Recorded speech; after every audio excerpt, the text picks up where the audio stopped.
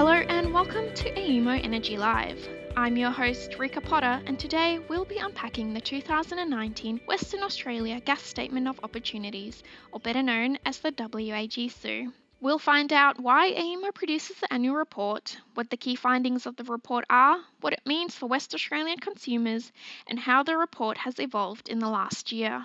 With me, I have the WA Markets Group Manager, Maticka, Reserve Capacity Manager, Neetika Kapani, and Principal in the Reserve Capacity Team, Rebecca Petchey, who will take us through the report. To start things off, can you tell us a bit about AEMO's unique role in WA's gas market? Under the Gas Services Information Rules, the GSI, AEMO has several defined functions and services it must fulfil. These include the running of the WA Gas Bulletin Board, which provides information and data on gas consumption, production, and the transmission pipeline network in Western Australia. In addition, AEMO supports the Emergency Management Facility, which is the EMF, to help mitigate, prevent and manage gas supply disruptions. The EMF actually links in with the State Emergency Management Framework, the West Plan. But today we'll be discussing one of AEMO's flagship reports, the WA GSOO, which is a report we produce annually. So tell me, why do we need the annual report, and why is it AEMO's responsibility to produce it? So the WA GSOO is not just a national publication report, but it's a key reference long-term forecasting document for anyone who's interested in the WA domestic gas market. Now, this includes producers, consumers, government, and other stakeholders. The WA GSOO presents an independent assessment of gas supply and demand over a 10-year outlook period and provides information about gas transmission networks and other infrastructure like gas storage. Why we need to produce it? Well, we are bound by the Gas Services Information Rules to develop this GSOO annually. Let's unpack it a bit more. What are the key findings of the WA GSOO? We have three key findings. So our first key finding is about supply. So we are forecasting potential gas supply to meet gas demand over the entire outlook period.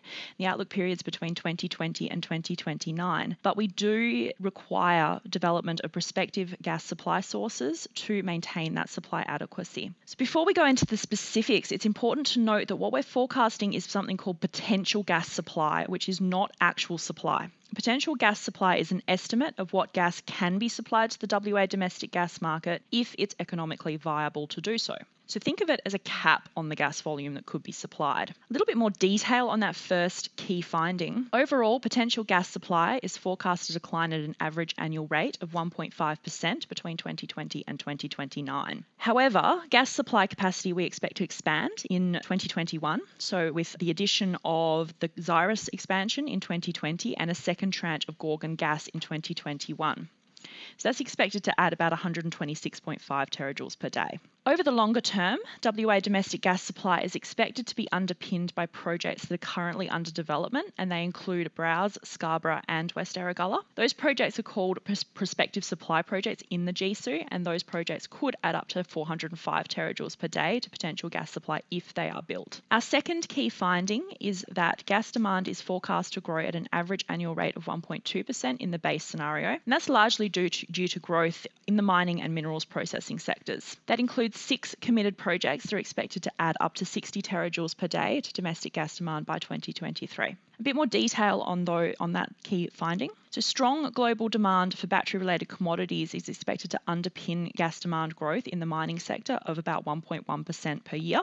And they include lithium, cobalt and nickel. We also have the staged retirement of 2 units at the coal-fired Muja C power station by 2024, but that will be offset in the short term by increasing renewable energy capacity. However, the retirement over the longer term is likely to increase gas demand for electricity generation in the Southwest interconnected system. On to our third key finding. In the high scenario, prospective demand projects could consume up to an additional 168 terajoules per day by 2025, and that would increase WA's gas demand by more than 20%. However, potential gas supply in the high scenario is forecast to still be enough to meet that extra additional demand over the majority of the outlook period. So as Rebecca mentioned, the report finds that there will be an annual 1.5% decline of forecast gas supply over the next 10 years. Why is that? Production from existing gas production facilities is expected to decline over the outlook period as reserves are depleted. While we expect to see prospective supply projects entering the WA market in 2022, 2024 and 2026,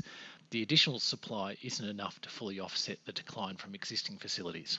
So tell me, what has changed between the 2018 WAGSOO and this year's report? AEMO makes incremental improvements to the WAGSOO every single year. So this year, specifically, we've updated assumptions about our reserve depletion rates at existing production facilities so that they decline at a slower rate, which seems more realistic. This has eliminated the tightness we had in last year's forecasts, and along with delivery of prospective projects, what this means is that we have sufficient gas supply to meet the demand throughout the outlook period.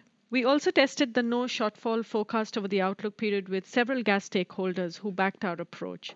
Of course, for this to happen, we understand that prospective projects need to be developed. Now, a really extreme case would be if prospective projects are not developed, in which case we would expect a shortfall from 2024. And that would increase over the outlook period to almost 300 terajoules per day in 2029. In addition, this year we've enhanced AEMO's in-house gas demand forecasting model. These enhancements have provided us a range of benefits.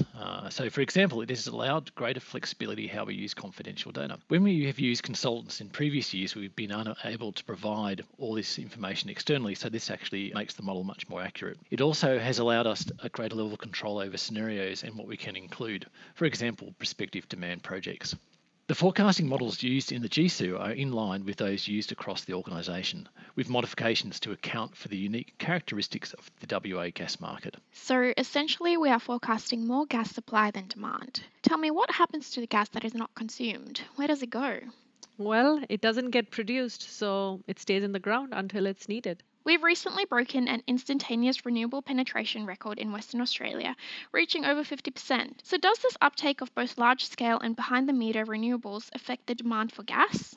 It affects demand for gas in a couple of ways. So in the short term, we're expecting that large-scale and behind-the-meter renewable energy will displace some of the gas that's currently used for electricity generation. However, over the entire outlook period, we expect to use gas generation more often to offset some of the variability of renewable generation, since gas generators can generally respond more rapidly to changes in the power system. What about the decline of coal generation in WA? With Muja C retiring by late 2024, does this create more demand for gas?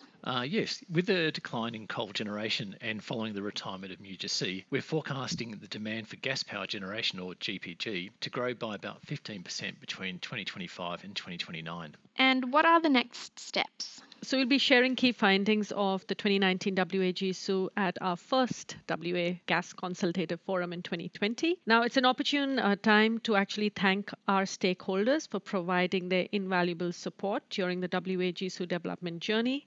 And I'd like to thank everyone who's contributed to the WAGSOO as such.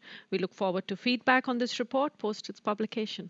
Well, there you have it. Thanks for joining us today to unpack the WAGSOO. I hope you enjoyed listening at home, and if you want to hear more about our publications, then be sure to sign up to our Energy Live newsletter below or download the free Energy Live app from the iTunes or Android store for energy news on the go. I'm Rebecca Potter. Thanks for listening.